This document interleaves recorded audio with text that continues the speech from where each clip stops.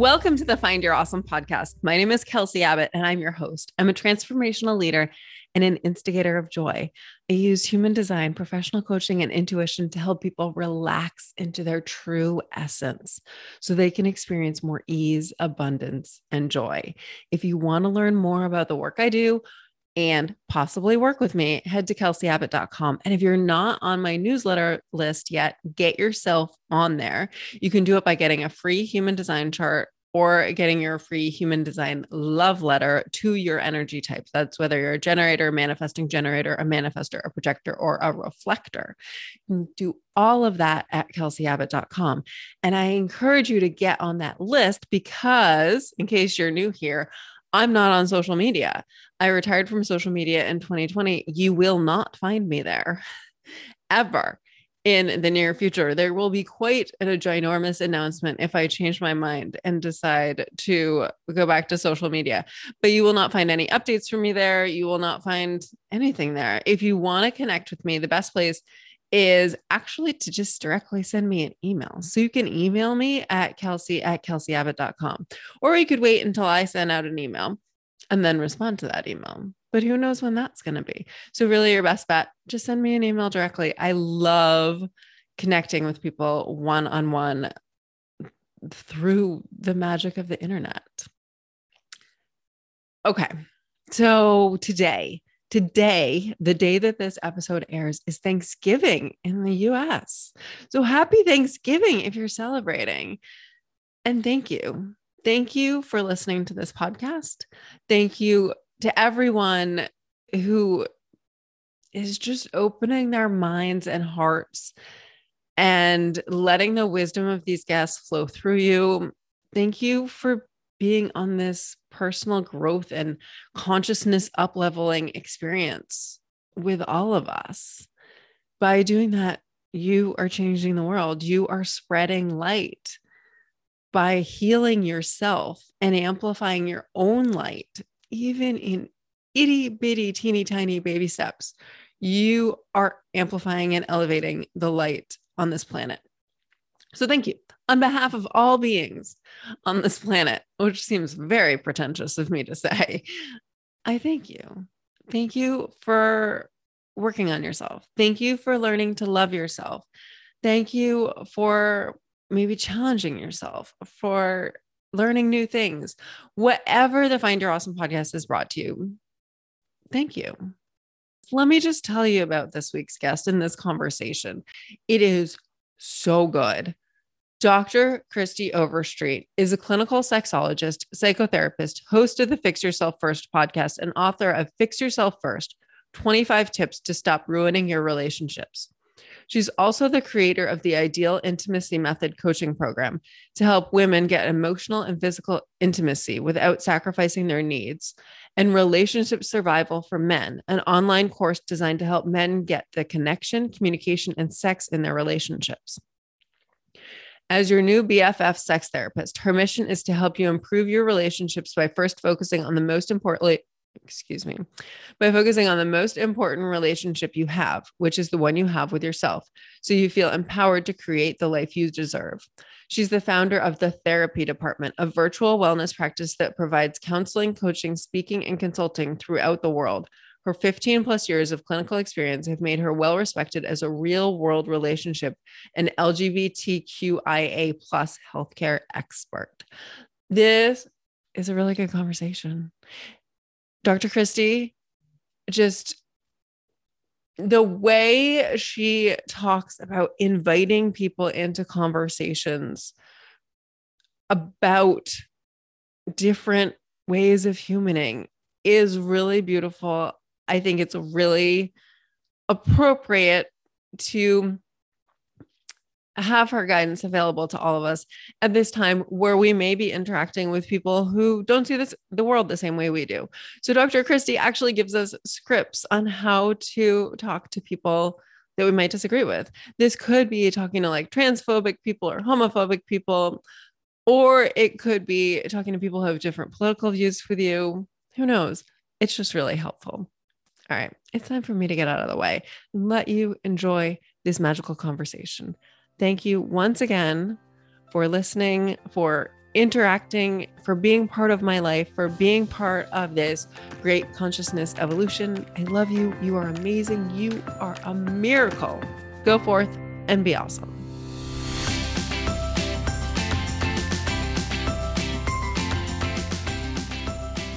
Kristie, I'm so excited you're here. Thank you so much for doing this with me. Thanks, Kelsey, for having me. I'm thrilled to be here too. It'll be a lot of fun. Yeah, we had so much fun hanging out on your podcast and hanging out before your podcast that honestly, I missed you in the whatever 2 weeks it's been since we recorded that.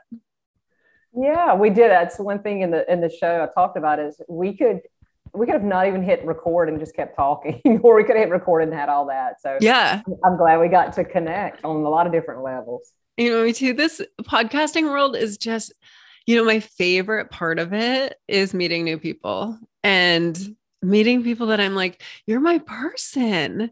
And I wouldn't have known you if, or like, I'm sure the universe sassily would have made us interact at some point, but it's just like, oh, hi, there you are. So, well, one of the things you were talking about before we hit record today is how you've taken back your Mondays. And I think the wisdom in that is so powerful. And let's just start out with, will you please share what you've done and how it's impacted you? Yeah, I have for so many years. I love what I do and I'm passionate about the work I do. Mondays just has this really heavy negative connotation that on Sundays we start getting the Sunday scaries of here comes Monday. Gosh, another week. How fast can we get to Friday? Even as something I love what I do, I still have that feeling at times. And so several months ago, probably about in Q1, I decided to change up my Mondays so that I wouldn't schedule one-to-one patients, no group coaching. I would not do anything except growth and vision work on my business for myself, my weekly goals that are personal for me. And I would do all of my tracking for myself, tracking for work, and use it as a time to just plug in for the week and get really excited about the week, and then start Tuesday as doing regular scheduled stuff. But having that, I kind of call it that CEO or that day just for me, it's changed a lot of how I saw Mondays to be. And I start the week off in a whole different attitude. Well, I think it's so important because so many of us think that we're here to give, and just like basically when we've got this bucket and when there's even a teeny tiny amount in it, okay, we can give that, but we're really supposed to have a full bucket and then give from the overflow. And it sounds like your Monday allows you to do that, to fill your bucket up all the way so that for the rest of the week you're giving your sparkly overflow. Does that feel true to you? Yeah, absolutely. I'm not being taken away from on that day, and I'm able to really just feel back up and get a plan for the week versus trying to take on the month or the quarter or the year. Even though I have different ways of looking and planning and scheduling ahead, just saying, I've just got to look at the next day, the next couple of days, and just get through the week and make sure that I'm doing what I need to personally, first of all, to take care of myself, the relationship I have with me, the relationship with my partner and my family, and then my relationship with my professional self, my work, my clients, and members that work with me. It's so powerful. And even just the breaking it down into week by week, I tend to a lot of times, and I will say throughout this dis-ease that I'm going through right now, I've gotten to the point, like, I was so resistant in the beginning, like, I want to feel better. Mm-hmm. And then I finally softened into allowing. And in that place, I was like, okay, well, this might last 12 weeks and I'm going to take it week by week. And in fact, I'm going to take it, like, I basically take it hour by hour. Like, how do I feel right now? And of course, I had to get to the place of allowing to be able to take those tiny chunks. And I think that's, again, something else, like a lot of us are just trying to bite off way more than we can possibly fit in our mouths. Yeah. And just for what you're going through, knowing that you want to get on the other side of it, you want to feel better. And we're such a go society. Time is just of the essence. And we're all time poor, and you're trying to, okay, well, I've got this. How's the way to fix this so I can get through it? And sometimes the universe in our bodies say, yeah, no, you're not in control. No. Yeah, you thought you were, but that is not the case at all. I'm going to go at my speed, and you're going to get back in the position you need to, which is trusting yourself, trusting the universe, trusting things are going to happen the way they need to happen. And sometimes it takes those things happening to us, especially physically, to help us just slow down and let go of this preconceived notion that we have got to be in control, or that we've got to do this thing that we're supposed to be doing all the time, and to get us to really listen to our bodies. Yeah, absolutely. I really feel like the universe has been like, oh, that's cute. Did you think this was going to be a 2-week thing? First of all, notice this is the gentle option. This is just like sinuses and a cough. You're okay. And you'll be done when we say you're done. Yeah. It's so cute that you thought it was it's cute that you thought you could be like, okay, I'm done now. No. Silly human. Which reminds me, actually, I just read these words. Are you familiar with Tosha Silver? Yes. Okay. I recently felt called to reread Outrageous Openness, and I don't know if I have read it once a year, probably more than once a year, but I really feel like I need to read. There are a few books that I need to read at least once a year, if not multiple times a year. Just keep rereading them. But let me just share these words. When you're in cycles of quiet and waiting, you catch your breath, knowing the wheel again will turn. You rest because as the right actions get revealed, a lot will arise to be done. You wait for the signs and the timing rather than rip open the cocoon. You trust that delays might be welcome. You trust that delays can be good. You trust that delays are all perfect. And you stay present just to witness your own birth. Wow. Powerful. So powerful. You don't rip open the cocoon.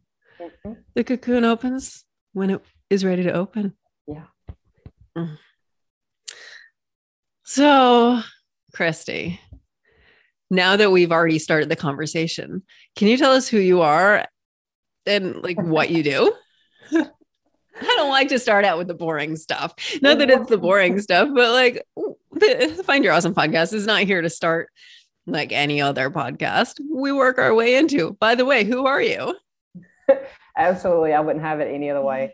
I'm a certified sex therapist, clinical sexologist, and psychotherapist. So long story short, I spend my days helping people as individuals focus on what they need to change in order to build the relationships they deserve from the inside out, with fixing themselves first and whatever might need to be attuned to, while they can see everything around them change for the better. So that's around connection with self, emotional intimacy, physical intimacy, that self relationship with personal growth.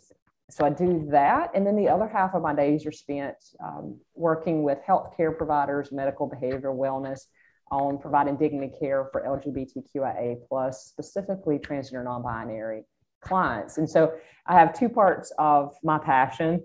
And, being able to teach healthcare providers how to give dignity care is so important to me, as well as helping individuals show up and build those relationships they deserve. And I can say it's never the same hour twice. I have the coolest job in the world. I never thought this would be my job or profession. This was not my goal, or was not the plan I was on. And there again, the universe laughs in our face. When we think we've got it all figured out, everything gets turned upside down. And that's exactly what happened to me. I had a big pivot in my life. Yeah. What did you think you were going to do for work? Well, I went to school. I went to biology pre-med, was going to be emergency medicine physician. And that was the track from when I was about middle school, because I wanted to be a paleontologist. And then I always knew I would be a scientist in some way. And then went through school, graduated, got into medical school. And after that first year, just something was not clicking in me. I was not making it. I was failing left and right. I was a hot mess in so many ways, even though that's what I was supposed to be doing. I was fighting it so bad. And it was my really supportive parents that said, hey, we love and care about you. Don't worry about what you're going to feel coming back, the embarrassment and the shame and everything else. Just come back home, pivot, figure out what you need to do, and we'll help you, whatever you need to get through that. So I came back home and took a job with the Department of Family and Children's Services in the town next to mine, and I grew up in South Georgia. And at that time, I met a therapist for the first time that would drive from out of town to work with the kids that we'd have to remove into foster care. There was no therapy in the towns. It was very small. I didn't even know what therapy was. And then when I met her, something in me just clicked. I was like, wait a minute. Like, I'm passionate about being an investigator and helping these kids that really needed help. And I knew I was supposed to serve people. And so I just thought, oh, this is what I'm doing, serving, until I figure life out. And when it clicked that I'm supposed to be a therapist, like, oh, this is what you do. You help people. Maybe this is how I'm supposed to serve, not through medicine. And jumped into grad school, worked a whole bunch of jobs, got finished, and then found my role as a therapist, and getting in that work, specializing in sex therapy. So it, again, like, this was not my goal. This was not where I was supposed to go. If I had, I would not have had the same experience as I had, would not be the person I am. And gosh, I'm just so grateful for failure. I mean, you couldn't have told me that at the time. I mean, like I said, it was a mess. But now looking back at it, I'm so grateful for that I just could not shake that feeling. And that's why I'm here today. First of all, huge high fives to your parents. I feel like that could have gone very differently. And we hear so many stories of how things like that have gone very differently. Yeah. Parents are more likely like, well, you got to get your act together. Yeah. You're going to have to cover all your bills, find a place to live. Good luck. Make it happen. But also, I find it so interesting because at least my impression in hearing from emergency medicine physicians, they tend to say like their job is just to save lives. Like, they're like, my bedside manner isn't the best. It's just, I'm here to save lives.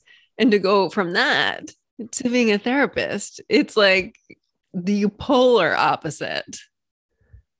It is. I'd have been a horrible doctor. Like, there is no doubt, because I know I would have been like, oh, well, let me spend a little bit more time talking to this family. Let me ask them what social services they need. I would have just been a mess. So I'm really glad that this found me. And I do definitely contribute that to my parents, because my goal was, well, if I'm not doing this, I'm just going to go bartend, because I bartended up until I got to medical school after college. I'm just going to bartend and I'll catch y'all later. Like, yeah, no, that is not what's going to happen. You come home, you can stay with us, which was horrible to have to go back to South Georgia, where I left at 18 to have to go back to in my mid-20s at the time, because of my own issues with failure and the embarrassment. They said, you will get a job immediately, but you could stay here. And if it wasn't for them and that, like, I would not be here at all. Good job. Good job, Mom and Dad. So you described how you got into the therapy side of things, but getting into the sex therapy, like, that's a very niche part of therapy. So what led you in that direction? Well, I was working with so many different individuals and couples that were really struggling to talk about sex. And there's a lot of sex issues coming up. I'd already been working for many years with LGBTQIA+. I started that right as a therapist, working on the clinical end with these individuals that were struggling with addiction and other type of issues, because they couldn't be themselves in the society that tries to tell us who we're supposed to be. So with knowing that with these individuals and couples that I was working with, I did not feel like I had enough training, because in mental health counseling and a master's degree, we only are required to take one human sexuality class.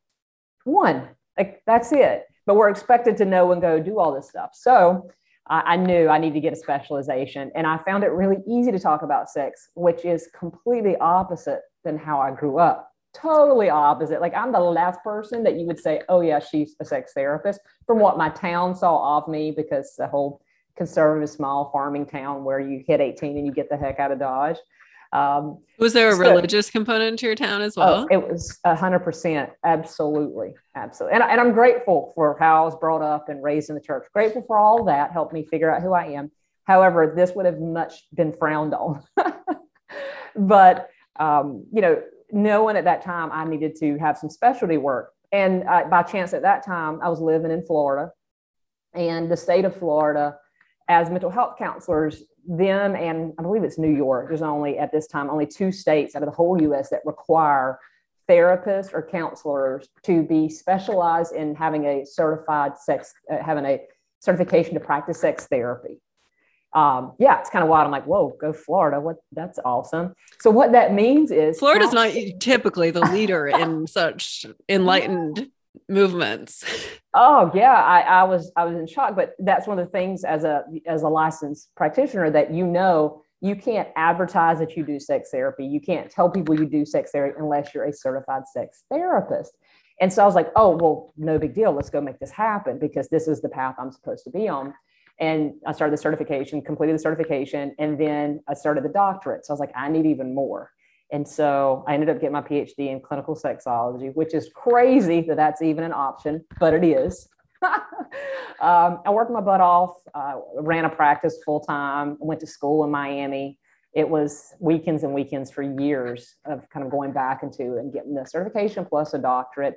And it really helped me have that clinical consultation, having professors that have been doing this for years. And I would not have those skills if it wasn't for learning those, but more importantly, those clients along the years that trusted me to go down that journey with them. I learned the most from them. And so it just kind of happened again, just kind of listening to that calling that was within that I wasn't supposed to do, because I had a very big worry. What would my family say? What would the town say? Oh my gosh. First of all, this girl goes off and she's going to come back to the town and be a doctor. That didn't happen. There's a ton of embarrassment with that. But then she's coming back. She's a doctorate in sex therapy. Like, what is that? So when I was working on all this programming for years, I didn't tell my parents or my in-laws what I was doing. I just said, oh yeah, it's more training in counseling. And oh, it's like relationship training. And I just neglected to tell them the specialty. And I never even told my family this is what it is. They just kind of found out because I put on my Facebook and I put it out there. I thought, oh my gosh, mom and daddy are on my Facebook. They're just, I don't even care whatever they're going to say. My mom one day, she's like, did you put this on Facebook that you like some type of intimacy article about like sex? I'm like, oh yeah, absolutely. We need to talk about it more. This is an issue that a lot of people have. And so it just kind of started getting more and more. And so she just stopped saying things about it. And she's very proud of me. And and then some people will tell my sister, do you know what Kristie does? My sister's like, yeah, I work for her too. So yeah, I know exactly what he does. Because we're not supposed to have those conversations and we're having them. Oh my goodness. I love this so much. So I feel like there's likely been a ripple effect in that small town in South Georgia. Has there? Have you noticed? Have you seen it? I know you're not living there right now, but I would like to think so, because I can see the people that follow my podcast. I can see the people on my page, and I'll say it's really cool. I have a family member. She wasn't close, but I've gotten kind of close to her through Facebook, which we just don't do a lot with family.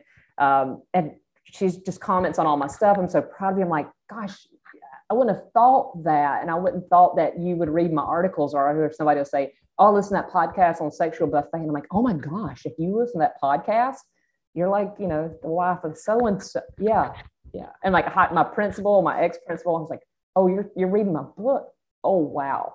So it's cool. It's not like, oh, they're doing this. It's more of oh, you're interested in this topic, because wouldn't have thought that, but that's my preconceived notions that I bring in with my own stuff about people's thoughts on sex, sexuality, and intimacy. So if I'm having them and I do this all day, why would I expect anybody else not to have those? And that's why kind of the goal in this is to give people that opportunity to really ask questions, learn, and really just show up as themselves without judgment. It sounds like you're giving people permission to, whether it's finally admit to themselves that they're interested in this topic. And I mean, we all are, aren't we? Mm-hmm. Like, it's part of being a human. It's part of being a being. That's part of living on this planet. It is. And sex has it's such a taboo topic, of course, from the religious standpoint, is you don't talk about it.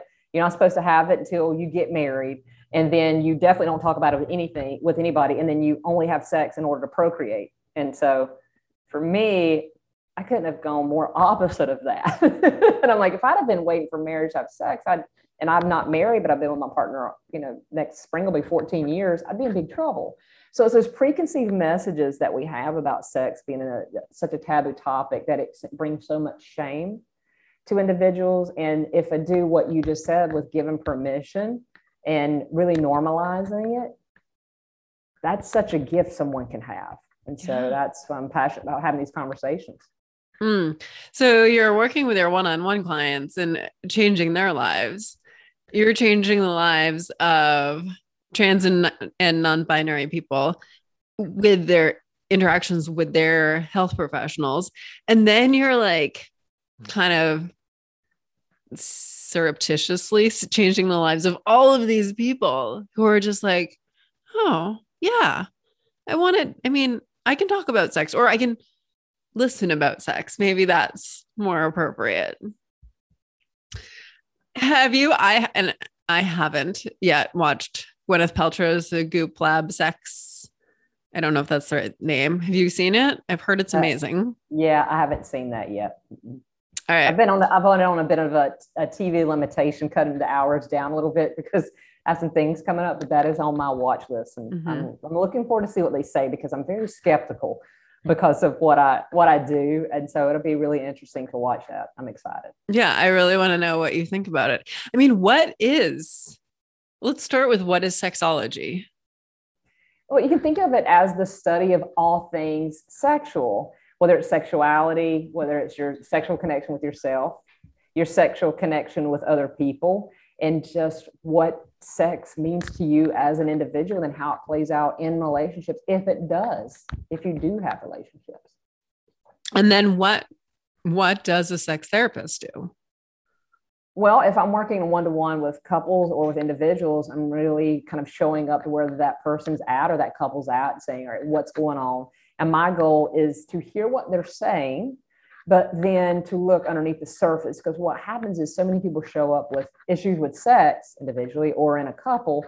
And what I find is almost all the time, and it's not about the actual sex, it's about issues with trust. It's a root cause issue where it's lack of trust in self, lack of trust in one another. And when I talk about trust, I'm talking about just the overall sense of not getting hurt, feeling emotional security, feeling safe. It doesn't mean someone stepping out of a relationship. And so what I find is that trust and intimacy, and I see intimacy as meaning connection, that trust and intimacy are in tandem. So if someone's intimacy or physical intimacy is down, therefore their trust is down. And our trust fluctuates throughout the day, up and down, depending on what we say, what we think, how we feel, what's said to us, what's acted towards us. And when couples start looking at, wait a minute, maybe there is an issue with trust because the intimacy is low, we can work on that root cause issue of changing thoughts, feelings, and behaviors. Therefore, we're going to absolutely increase physical intimacy along with the other 11 types of intimacy. And so just, hanging out, doing that most of the day with individuals and couples. Okay, you just blew my mind, because in human design, gate 6, it's in the solar plexus. This is just for all the human design nerds out there. It's in the solar plexus, which is the emotional center. I have this gate. It's the gate of trust and intimacy. And it acts like, they describe it as acting like a diaphragm. It allows either what can come into your body and what can come out of your body. Because it's an emotional gate, it does fluctuate with the emotional wave that goes through our bodies all day, every day. So I love that human design actually does align with real science. Absolutely. Also, talk about, please, how our trust fluctuates throughout the day. What does that look like? How do we become aware of it? Well, you start out by kind of seeing that trust might not mean exactly what you think it is. And it's something through what I call the trust method that I created, that if you can take this framework of defining trust and making sure you, or if you're in a couple and work on this together, you define what trust means to both of you. So we forget the trust just means someone's cheating, more of an emotional security, safe, that when you say something, you're not going to get made fun of, or if you are having sex and some funny little sound happens, the other person not be like, what's wrong with you, and be judgmental. But you've just got this emotional safety in different areas, not just sex, but just being together as an individual. And then we look at trust on this scale. And I say trust is on a scale of 1 to 10 if you're in a relationship, okay? And 10's the higher end where you want trust to be at, but doesn't have to stay at 10 because that's like a really great space that no one can stay at all the time. And it can go as low as 1, being the lower end. So what happens when my partner says something to me, for an example, that hurts my feelings or that says a little rough around the edges? It might not even be about me, but if I hear that, I'm like, oh, okay. So my trust in him goes down, maybe goes down to like a 4. And then later on, he comes along and he does something really sweet for me that didn't ask to be done. My trust is going to go back up to a 7. So depending on his actions and behaviors, I interpret those to be or mean something. Therefore, my trust goes up or down throughout the day. Our goal is to stay somewhere along, 6, 7 above, more days than not. And I say more days than not because we don't do everything all or nothing. We know those absolutes don't exist. So same thing for him. His trust levels in me are going to move up or down, fluctuating on what's happening. Now, 0 is not an option because if you're at a 0, it means that relationship's no longer together. Okay. So, because a lot of times I'll have in a couple session or in one of the programs where I work with couples, one of them will say, well, I don't trust him at all, or I have no trust in her. I'm like, wait a minute, you're still with her. Therefore, you have at least a 1. Now, it's not high as it needs to be. What I'm hearing you say that you want it higher, but it's definitely not at a 0. So just taking that off the table, I've removed that absolutes from how maybe that preconceived notion of how they've seen trust. So they can now scale it. So now we've got first the definition of trust for the individuals or the couple. Second is the scale, the fact that it does scale. And the third goes to what we were touching on, which is the connection of intimacy and trust. So my partner says something, my connection or my trust in him might go down. Therefore, my intimacy with him will go down. Now, we've got 12 types of intimacy. Right? I don't go through all of them, but one is obviously physical intimacy. That's when you have a physical touch. There's crisis intimacy, that connecting during crisis, communication intimacy, one of my favorite, how we communicate and very connectedness of communicating, spiritual intimacy, I know you're a fan of recreational intimacy, going and having fun and connecting through fun activities that you both enjoy. So what happens is we've got the connection of intimacy and trust going up and down that scale. So working with a couple, I may say, all right, well, today, where's your trust level at? Someone say, oh, it's at a 4. And the other person might say, well, it's at an 8. And I'm like, okay, where's the gap? What's happening? Because y'all are disconnected. What 12 types of intimacy do you want more of, or do you want less of in order to get this connection back? Now, when I said earlier that couples that come to work, with me in some way or in one of the programs, that it's not often about sex, because we have to have an emotional intimacy being on the high end to connect with that trust in order to really connect through sex for many of us, not all of us, but for most of us. But when we fix trust, the physical intimacy improves because the emotional intimacy improves.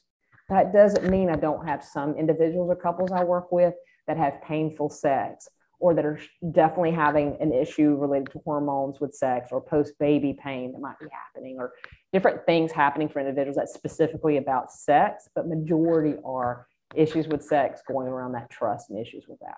So I just gave you a lot in that way, but if we take those areas through the trust method, you definitely can improve those trust in your relationships.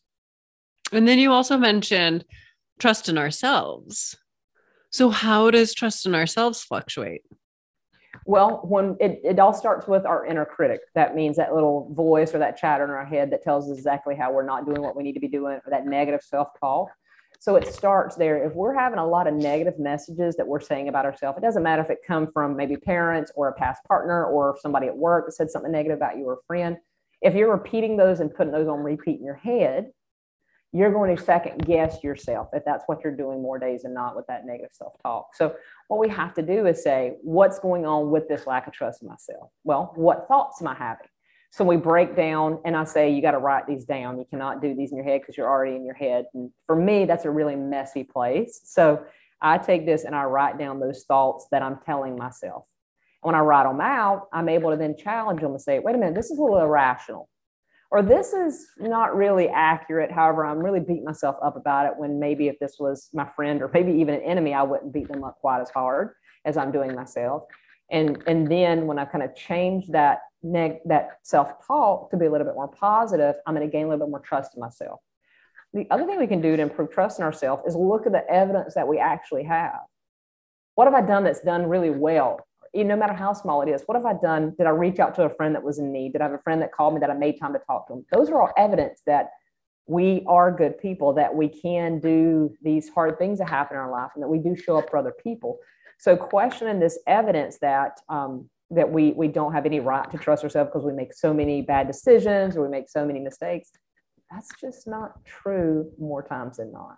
So doing that and looking at evidence, we can start saying, wait a minute, maybe I can trust myself maybe at a 5, where before I thought I was at a 2 or 3. Maybe I can work to trust myself at maybe a 7 or 8. And then if I do something where it's a mistake, I'm like, dang it, I did the wrong thing. I might fall to a 3. But then I'm like, wait a minute, have my time, grieve over that mistake, handle it, give myself permission as much time as I need to feel whatever about it, and then pivot and move forward and work my way back up that scale. This is so good. And it's so interesting to me thinking of that scale's pretty big. 1 to 10 is pretty big. And I don't think we're usually like, even the people who are, they've been in therapy, they've done the work, maybe they transformed their inner critic. They know exactly what their inner critic is saying to them all the time. I know for me, I think my scale was probably like 1 to 3, or, it was definitely more compressed than that. So yes. To think about the nuances that come up when you spread that out and you're like, oh, actually, like maybe that's a 7.5, not a 8. And I just imagine there's so much gold in there. Well, and what it does is it allows us to give ourselves grace, because when we give ourselves grace, we give ourselves space to not have to be perfect, or not to beat ourselves into the ground, or to have to treat ourselves like a jerk, or whatever we're doing when we make mistakes. I know, I'm not even kidding, literally on the daily, I'll do something that's a mistake. Now, the size of my mistake is different depending on the situation, but I mess up all the time. And if I took myself as seriously, if I was as hard on myself as I used to be, I wouldn't be able, to pick myself up off the ground. But I give myself grace to say, I'm not expecting perfection. I'm just trying to keep progress going forward, and getting something done is better than it not getting done. And progress is what I'm after, because I'm in this thing, life, I hope, for a very long time. So if I don't give myself grace and give myself that wide variety of a scale, I'm boxing myself in to set myself up to fail and be really unrealistic with myself. Yeah, absolutely. I know one of the most powerful things I learned in coaching school is that there are no mistakes, because when does something become a mistake? When we're looking back at it and judging it. And without that judgment, it's just a thing. It's just life that happens. So I tend to be like, whoops. And I don't even, the words mistake and failure no longer resonate with me. And so when people do mention like, what have your failures been? I'm always a little jarred. I'm like, oh, right. That's a human word. And I have to go back and dig it, because there's plenty of things we can put in that category. But this is also interesting and enlightening. Okay. Would you mind telling us the 12 types of intimacy? I'm really curious about this. Sure. I'll try to run through those and see if I forget any. Okay. I might have pull it up too. All right. I'll try and count on my finger. Wonderful. We have communication intimacy. We have recreational intimacy, aesthetic intimacy, which is enjoying and connecting through things of beauty, whatever that might be for you and your couple. Spiritual intimacy, crisis intimacy, that's coming together during crisis, obviously. Chore intimacy, emotional intimacy, that's a given. Physical intimacy. It's a great test of remembering all these off the top of my head. No, 12 is a big number. The human brain is not built to remember 12 things all at once. We're supposed to remember like 4 things at a time, I think. Right. I think I said recreational intimacy. You did. Got that one down. Let's see. I feel like there's a big one.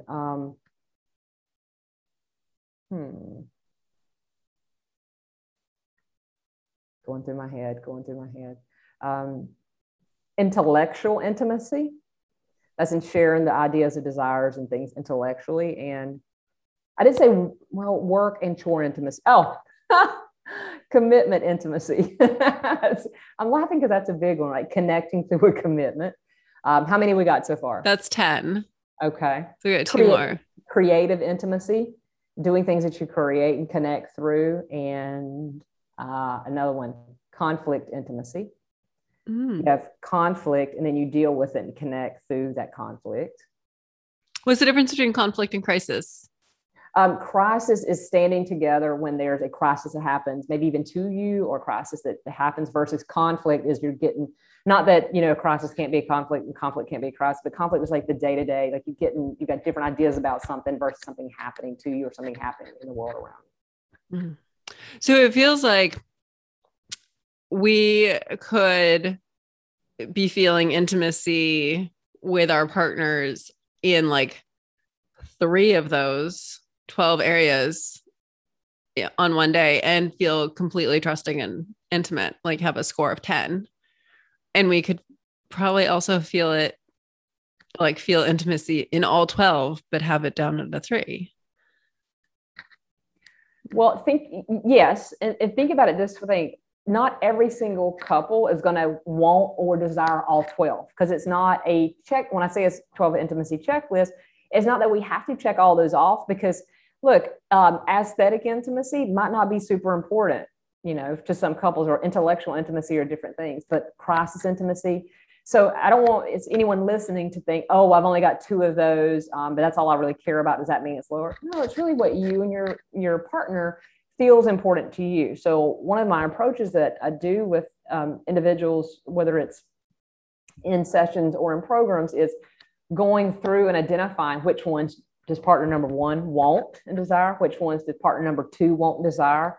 And then we do a checklist of which ones do both desire, because that's going to align. If both of you want communication intimacy, both of you want physical intimacy, oh, that's great. Then we go, all right, what's our plan? What are both of you willing and wanting to do that you could do today to improve crisis intimacy?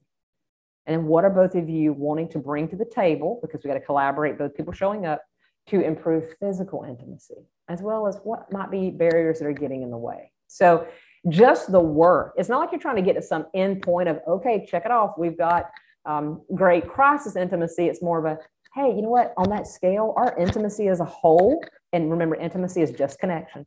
Our intimacy as a whole is kind of trending, staying like at a 6 or 7, and that works for us.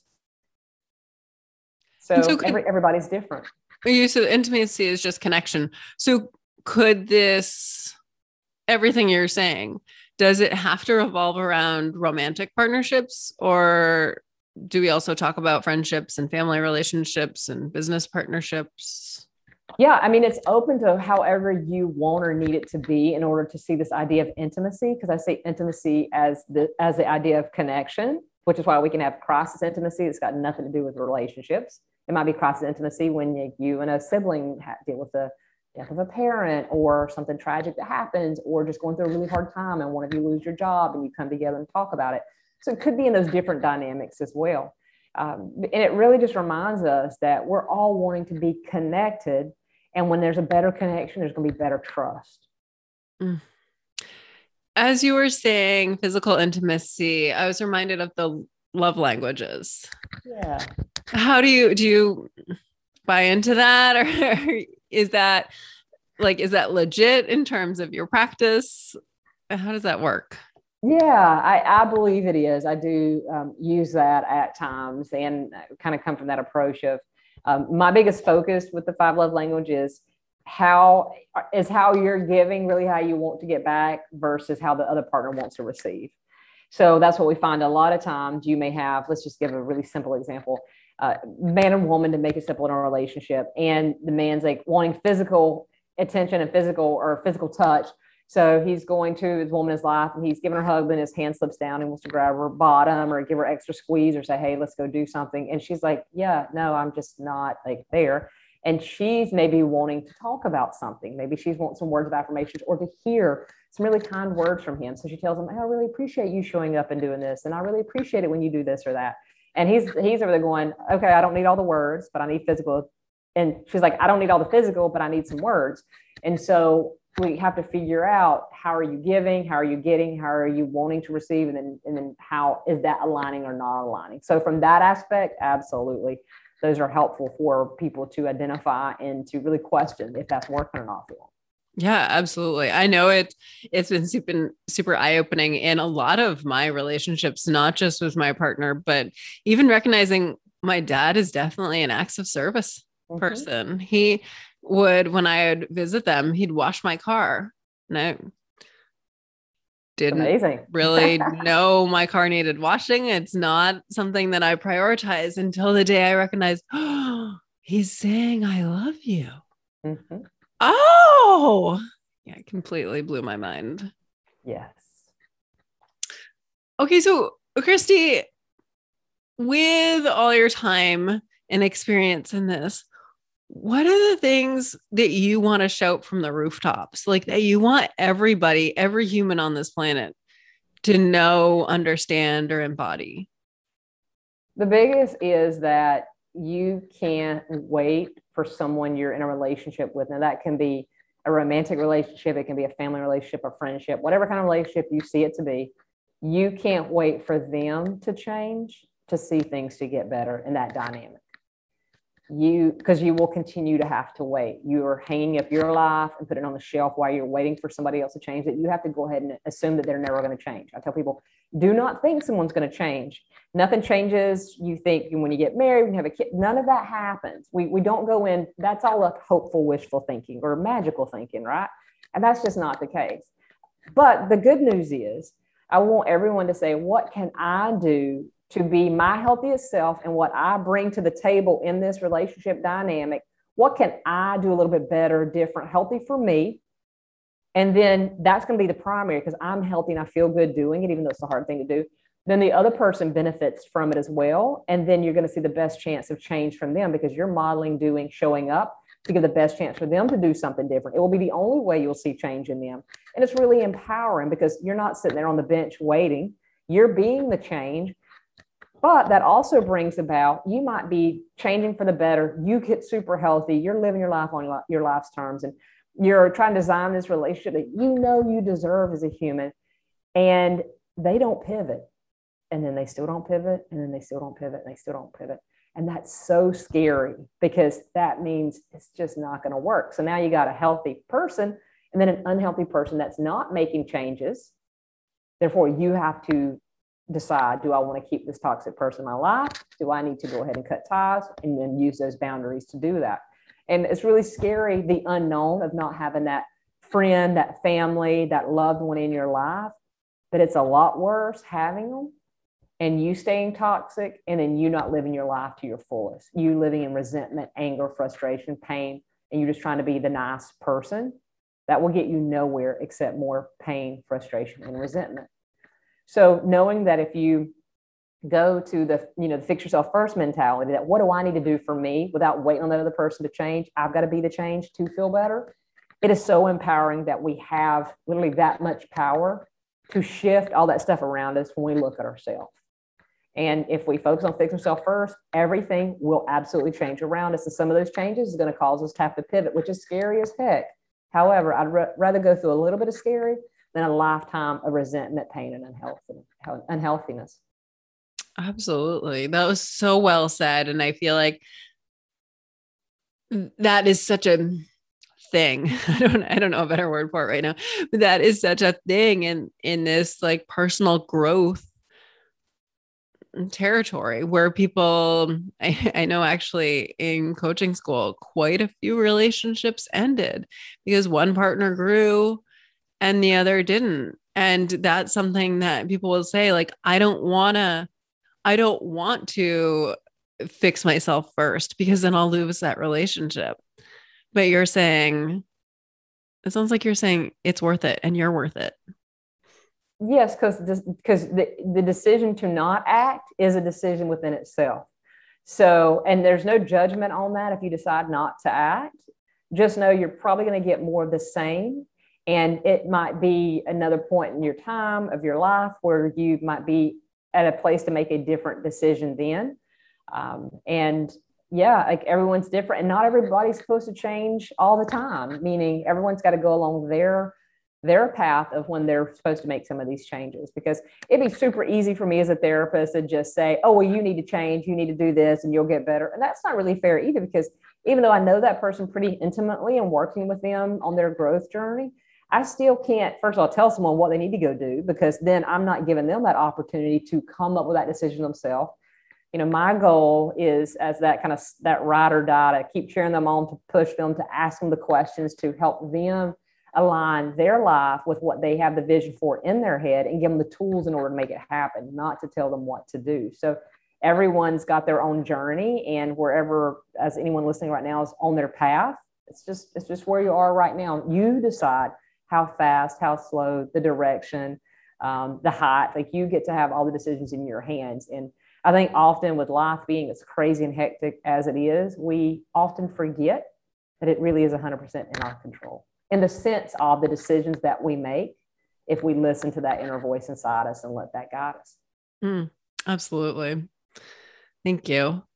I want to pivot a bit to talk about your work with the transgender and non-binary community and how you are improving healthcare for them. Can you just talk a little bit about your work, please? Sure. It started out when I first started as a therapist. I was working at a dual diagnosis drug and alcohol rehab facility.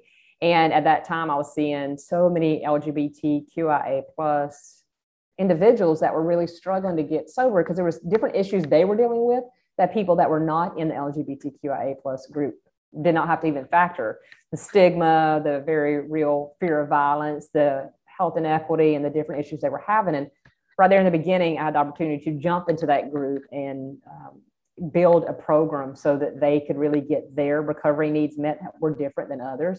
And at that time, working with not just with the individuals, but then also the wellness team, the doctors and nurses, different people I was working with, directors, like they're like, wait a minute, I don't understand. What do you mean they have some different needs? We're not really equipped for that. So then I started doing the training. Back in the day, we called it sensitivity training. And so I did a lot of that. And just as I grew, as my skills grown, as more and more individuals let me go along the journey with them side by side, it's when I started developing the program. I knew at that time, 15 plus years ago, that I wanted to create a program because there was nothing out there. And as you know, I've worked with thousands of LGBTQIA plus people that let me go through the journey with them. And so at that time, I knew that I needed some type of way that providers could, and I say providers, it might be medical, it might be behavioral health therapists, it could be wellness providers, speech therapists, coaches, physical therapists, anyone that worked with individuals in the health area, to give this dignity care. Because when we give dignity, it's respect, acceptance, security, saying that you're not going to be judged, you're going to get your needs met, and I'm not going to hurt you in any way as a provider. And so then I created the Transgender Healthcare Dignity Model 5 years ago now. And what it is a training program that providers can take. And we cover the 8 areas of the dignity model, which is, awareness, fears, intake, transition, barriers, and a couple of others in there. And individuals can have the opportunity to be certified as dignity model certified providers, DMCPs. And this credential really shows the world, hey, I know what I'm talking about. Not just have I taken the dignity model training, I also have, Dr. Kristie there for support and consultations along the way through that certification. So it was the best way that I could find to have the biggest impact for providers, because every time a provider, it doesn't matter if this is a front desk receptionist or if it's a doctor, regardless of the power dynamic that might be happening for the individual's role, they get this information and they go positively touch someone's life. Or when they hear that other staff say something that's transphobic, or they hear that person in the waiting room that says something negative, they're equipped to speak up in a way that's kind, loving, but also very supportive. And doing that is going to change more people than taking and trying to teach one-to-one people, like giving the online course aspect or doing a large live training. I feel like we can have more impact, because then they go back and more LGBTQIA plus clients are able to get their needs met in a way that they feel really safe and secure. It sounds so powerful and obviously so necessary. And the thing that it kind of made me sweat almost was your example of someone in the waiting room making a comment. What would you recommend that the doctor do in that situation? Sure. Well, definitely that would probably, if that happened and a doctor or a receptionist or anyone was near, going ahead and helping if that individual is a transgender individual that's being called back and bringing them back and helping them feel safe, secure, and apologize. And hey, I'm sorry that happened. That's not okay. It's not what we, want to have happen here. And then taking that individual client, and you can always call them up to the window and say, I just want to see if everything's okay. You made a really negative remark about somebody being human. We treat everyone, regardless of their gender identity, gender expression, sexual identity, race, ethnicity, background. So just be aware of that. Not in a you can't say that type thing, because we also, which is what I learned a long time ago, is I came in full blazing, horns out, ready to take on anyone that said anything negative. And then that caused me to lock horns with so many individuals, and I could not help shift their perspective. So when I started coming from this place of love and just making this assumption that maybe they've never met a transgender individual, maybe they've never had an LGBTQIA plus loved one in their lives, or maybe just hadn't had the opportunity to learn that these individuals are just human and do not deserve to be treated negatively. No one does. And I've come in from that place of love, but very form support and letting say, what questions do you have? I know you've known someone that's transgender or non-binary, but you might not know it, whether you've worked with them or seen them, and just know that these are humans just like everybody else, and they're not to be treated differently in a negative way. So when I started coming to this place of love and sharing education versus me trying to take everybody on, tell them how wrong they were, imagine that, right? There's less resistance. Everyone can imagine what would happen if their loved one came out to them, and really humanizing a bit more has been helpful in that transition. Holy moly. I just feel like though, excuse me, like the script essentially that you just shared with us. I mean, humans, did you hear that? Like, we're not just talking about LGBTQIA plus people. By the way, I love that your accent, I really feel like people who speak slower can say that more smoothly than I can, but because I talk so fast, I always have to pause. Like my brain gets ahead of my mouth. But just to respond with love and to say, hey, is everything okay? We treat all humans here. Is that going to be a problem?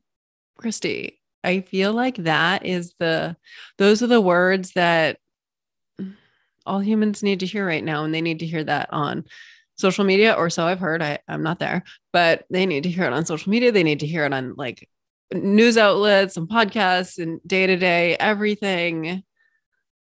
Thank you. Well, thank you for asking about it, because it's really important. I know there's someone listening right now that will take this and share this with someone else, and that person will share it with someone else. And that's how we make change, one conversation at a time, or many conversations at a time when possible. But yeah, I mean, that's a way you can approach, and depending on when this comes out, I mean, there's always holidays, and people, have transphobic, homophobic, biphobic family members. And regardless of your sexual or gender identity or romantic identity, you will hear that family member say something really negative. And the way we make a difference, say, hey, I heard you say that. Can I share something with you? Oh, yeah. What do you mean? Well, actually, that's not true. Kids at 5 years old don't transition, have surgery. I know you may not know that, but I'm just sharing it with you because I heard you say it. And I like to make sure that I'm sharing my part too of the truth. When I don't hear it, I just want to share that with you. So it's letting people know without having to come off in a way that's aggressive, because this isn't, and I know different people and different allies differ with this, but it doesn't have to be politics. It can be humans. And I say that because so many people want to politicize things in a negative way. And if we just say, would you treat another human like this? Other people are like, oh no, this is about being human and its dignity. Every one of us deserve dignity. And when we're transphobic, homophobic, biphobic, or negative, or continue to have this power dynamic struggle that providers have with this population, we're not treating with dignity. And every time you speak up, small or large ways, I guarantee you make a difference. And you may not ever know it, but someone will go have a conversation with someone else, or someone will look something up online, and that's how change happens. Yes. And this episode will come out before the holidays, like the big holidays. So just for a minute, like what can we do? How, I actually don't know if the word do is correct or if it's how can we be around potential family members who are homophobic, biphobic, transphobic. So, and I know it depends on your dynamic. It depends on how safe you feel around this family member and how safe you feel about speaking up, because I can't say everybody needs to speak up, because I know some people don't feel like they have a voice, or they feel like they may suffer a trauma or abuse for speaking up. So you do what you need to do. However, if you find yourself in a situation where you hear that biphobic or homophobic remark or transphobic remark, it's okay to say, actually, you said that, and that's a little offensive. Like, that threw me off. I didn't like hearing that a whole lot, because that's not actually true. Can I share with you something I read recently? Or I have this friend, and this is who they're a transgender male, and that's not their experience at all. And I'm open to sharing some with you if you want. So you want to invite people into a conversation versus cramming it down their throats. I tried that too, didn't work. So when I say, hey, can I share something with you? Most people are like, yeah, what? Like, what's going on? Or if you say, I've got some thoughts, if you want to hear them, you're like gaining permission to walk through the gate of sharing information and keeping your horns in, and just kind of coming from this place of love. And I like to say, given the benefit of doubt, that it's just that they don't know any different, and there might even be fear. And we fear what we don't understand. So it took me a long time to just kind of make an assumption that most people that are that way have fear. And it's okay. We all have fear in different ways, and their fear may be whatever they may think might be going on in their head or a situation. So if I can just discount that fear by saying, hey, maybe you don't know that. Actually, yeah, people in their 70s can actually transition, and people just want to live their life on their life's terms. They're not trying to kind of intrude on you. They just want to be happy, from what I've seen or what I've heard or what I experienced or what I've read about. However language feels good for you, there's no wrong way to do it. It's just you finding what feels comfortable in that conversation.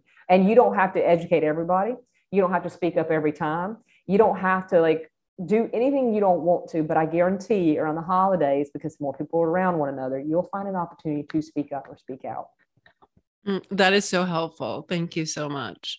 And I think it's really interesting how you reminded us that we can invite people instead of cramming it down their throat. And again, for the human design nerds listening, most gates of the 64 gates that we have, the 64 golden nuggets that our soul specifically picked out for us, we don't all have all 64, but so many of them are projected, meaning we need to be invited to share them. Like, you see something, you see what's going to work and what's not going to work. It's not going to go well if you just go ahead and share it with somebody. But if they say, hey, do you think this is going to work? Then they will receive your wisdom. Yeah. Yeah, it's really powerful when we just change how we show up. It doesn't mean we got to do it perfect every time, but if more times than not we can do that, we will get more of our needs met. And it's the only way we're going to get our needs met. And whatever that need might be, it could be very different than the person next to you. But if you don't invite someone in to be able to share your thoughts, you're not going to be heard the way maybe you need to. Yeah. Kristie, you are such a gift. Thank you so much for all of the wisdom and guidance and light that you have shared in this conversation. Is there anything we're missing? No, not that I know of. It's just the biggest thing for people to remember is that wherever you're at right now isn't forever. And wherever you're at in your journey doesn't mean it's going to be like this for the rest of your life. You have so much more power than you realize, and you don't have to be working on it 24/7. Take time for growth. Give yourself permission and grace to slow down as much as you need, and don't stack yourself against what society tells you you should be doing, in a sense, with your time and your efforts. So I ask if there's anything we're missing, and you just dropped this beautiful wisdom bomb. Thank you so much. How can people find you out there in the world? How can they work with you? All the things. Listen to your podcast. Sure. You can kind of go to the hubs at drkristieoverstreet.com, and it's Kristie Overstreet, just as it sounds.com. And you can get access to the podcast, a couple of the programs that I have, the ideal intimacy method, as well as relationship survival, and a lot of free resources there. And also, if you're on social media, Kristie_Overstreet on Instagram, you can shoot me a DM and let me know what resonated with you. Or if you're having any questions, I'm happy to help out in any way I can. And what's the name of your podcast? Fix Yourself First. So that's available on the website and pretty much wherever you're listening to podcasts. And don't you have a new group for men? Yeah. We're doing a relationship survival course for men. So I've done a lot of work through the years with the ideal intimacy method, a group coaching for women to get physical and emotional intimacy needs met. And out of that has birthed the need for men to have specific knowledge about how they are showing up in relationships and getting their physical connection and communication needs met, as well as some sex ed in there for men to better understand, especially if you have a female partner, bodies, how the mind works when it comes to sex and intimacy. So yeah, that just came out. It's a course. So if you've got a guy in your life that you think could use some help, it's one that's available for them. Thank you so much for doing the work you do in this world. I'm so glad you didn't become an emergency physician. Me too. It just would not be as fun. It wouldn't. Well, I love you. Thank you so much. Thank you, Kelsey, for having me. It's such a pleasure. And I'm so grateful for the universe for bringing us together. Me too.